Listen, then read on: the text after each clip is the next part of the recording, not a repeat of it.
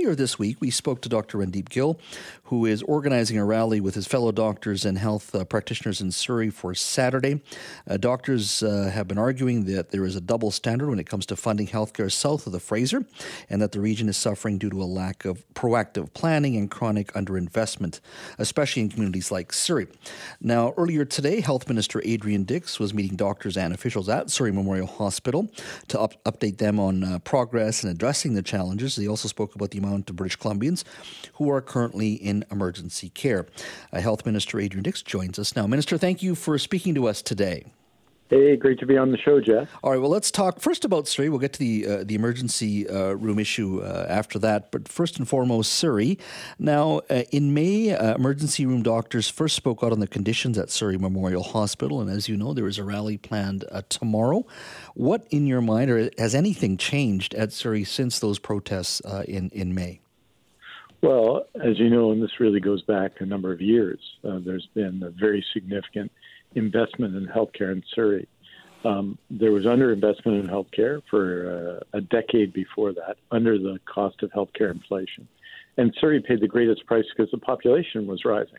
So not only were they losing ground on their current patient population, but their future needs weren't being met in that process. There had been a proposal for a second hospital in Surrey. That proposal, of course, led to the land being sold by the provincial government. And that had serious consequences for Surrey. So we're planning a second hospital in Surrey. There'll be more news about that next week. And that planning has taken a while. You have to find the land and do that. But all of that process is underway. Equally, Surrey did, and doctors in Surrey did an extraordinary job under really challenging circumstances in the pandemic. They did some of the best work in healthcare, I think, in the world, the doctors that are working in Surrey. But coming out of that, we've seen an absolute surge in patients as we've gone through this fourth year since the COVID-19 pandemic, an absolute surge in patients. And that surge is felt most in the community with the fastest growing population, that is Surrey. In June, we working together with doctors and nurses and healthcare workers in Surrey, health sciences professionals, we laid out 30 actions we were going to take to help address the situation at Surrey Memorial Hospital. There's been on each of those 30 points, there's been action. What do they include? A longstanding issue for cardiac care doctors and nurses and everyone else in the community was the need for a cardiac catheterization lab in Surrey, and we are making significant progress on that. That has been going on since that point. We're looking to have one in place in 18 months. Interventional radiology, improvements there, improvements in maternity, improvements in the emergency room, improvements in renal care, which is an area that doesn't get as high a profile, but is critically important in a community that has a growing chronic illness problem and has some real vulnerabilities of citizens. So we announced 30 actions. There have been follow through on each of those actions, and today I was meeting with doctors to talk about what we were doing, how the progress was, how they were seeing that progress. In general, that was positive, although let's be clear, it is an immense challenge still in our healthcare system with really a very significant and growing patient population. And so it is not an easy time for health professionals in Surrey or anywhere else. Now, you were mentioning chronic underinvestment under the, I'm assuming, previous government, the BC Liberals. I do believe there was a significant expansion of the Surrey Memorial Hospital during their time. I believe there was a new hospital in Abbotsford during their time. I'm not saying that's just is responding to all of it, but one would argue the significant population increase. You're absolutely right. When you compare it to Vancouver, with the Vancouver Hospital, St. Paul's, you have Women's Hospital, Children's Hospital, the south of the Fraser, not just Surrey, but Delta, Abbotsford, Langley, Chilliwack, there's generally been, one would argue, chronic underinvestment, specifically with the significant increase in population that we're seeing now. How do you turn that around without literally billions of dollars being spent? I mean, you would need significant dollars spent. First of all, billions of dollars will be spent, right? I mean, in the case of Surrey, we're doing the most significant increase in hospital capital projects in the province's history right now. In every part of the province, there are massive projects. We can talk about that perhaps at another time. But we're building a second hospital in Surrey because, well, children's and women's are provincial hospitals, and they're situated in Vancouver. And if we were building them today, given where the population of children were growing, we wouldn't be building in Vancouver. We'd be building them in Surrey. But they're there now, right? And other projects like St. Paul's have been waiting a long time, and they're replacement projects. The only fully new project in British Columbia is in Surrey, and that will be the second Surrey hospital. And people in Surrey have waited a long time for that project, and they took action. You talked about where we were. I mean, on diagnostic procedures, Surrey was so far below the national average. It was an embarrassment in 2017. It was an embarrassment to the community.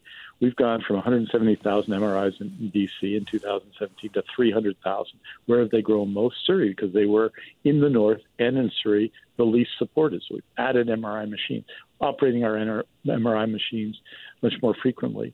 That's a real example of where Surrey lost out. Surrey, in terms of seniors care and seniors housing, has typically been a younger community, the youngest in BC, but that's changing. If you look at the next 14 years, Jazz, through to 2037, 38, there's going to be a 240% increase in people over 80 in Surrey, and a 19% of people under 19 increase.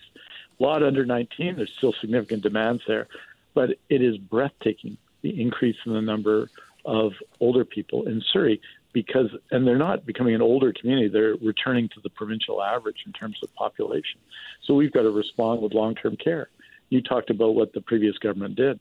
10 years of spending.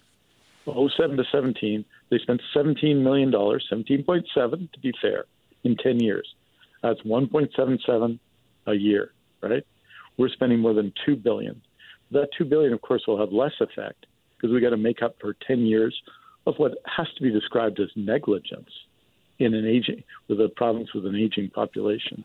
And that's a particular issue in Surrey, because Surrey in the past has been a younger community that is going to have its share and more of elderly people in the coming decade. Let's touch on the broader issue, of course, and right now that's emergency care in British Columbia. Generally, this is a low point in the sense of amount of people who are in emergency care. It's not the flu season. But this year, for some reason, there are a lot more people using emergency care. Do you have the numbers for that? Number two, why is that happening in your mind? Well, two sets of things. So we're talking about acute care. So these are people who are sick enough, right, to be admitted to an acute care hospital. You've got to be pretty sick for that to be the case, right? I mean, to be an admitted patient. Typically, this kind of time of year, we'd expect an overall patient census of around 9,000, 9,100, 9,200, right? That's what we'd expect. What we have today is 9,700. Through the summer, that patient population stayed high. In other words, we had respiratory illness levels of people in our hospitals during the summer period when there's typically fewer people in our hospitals, right?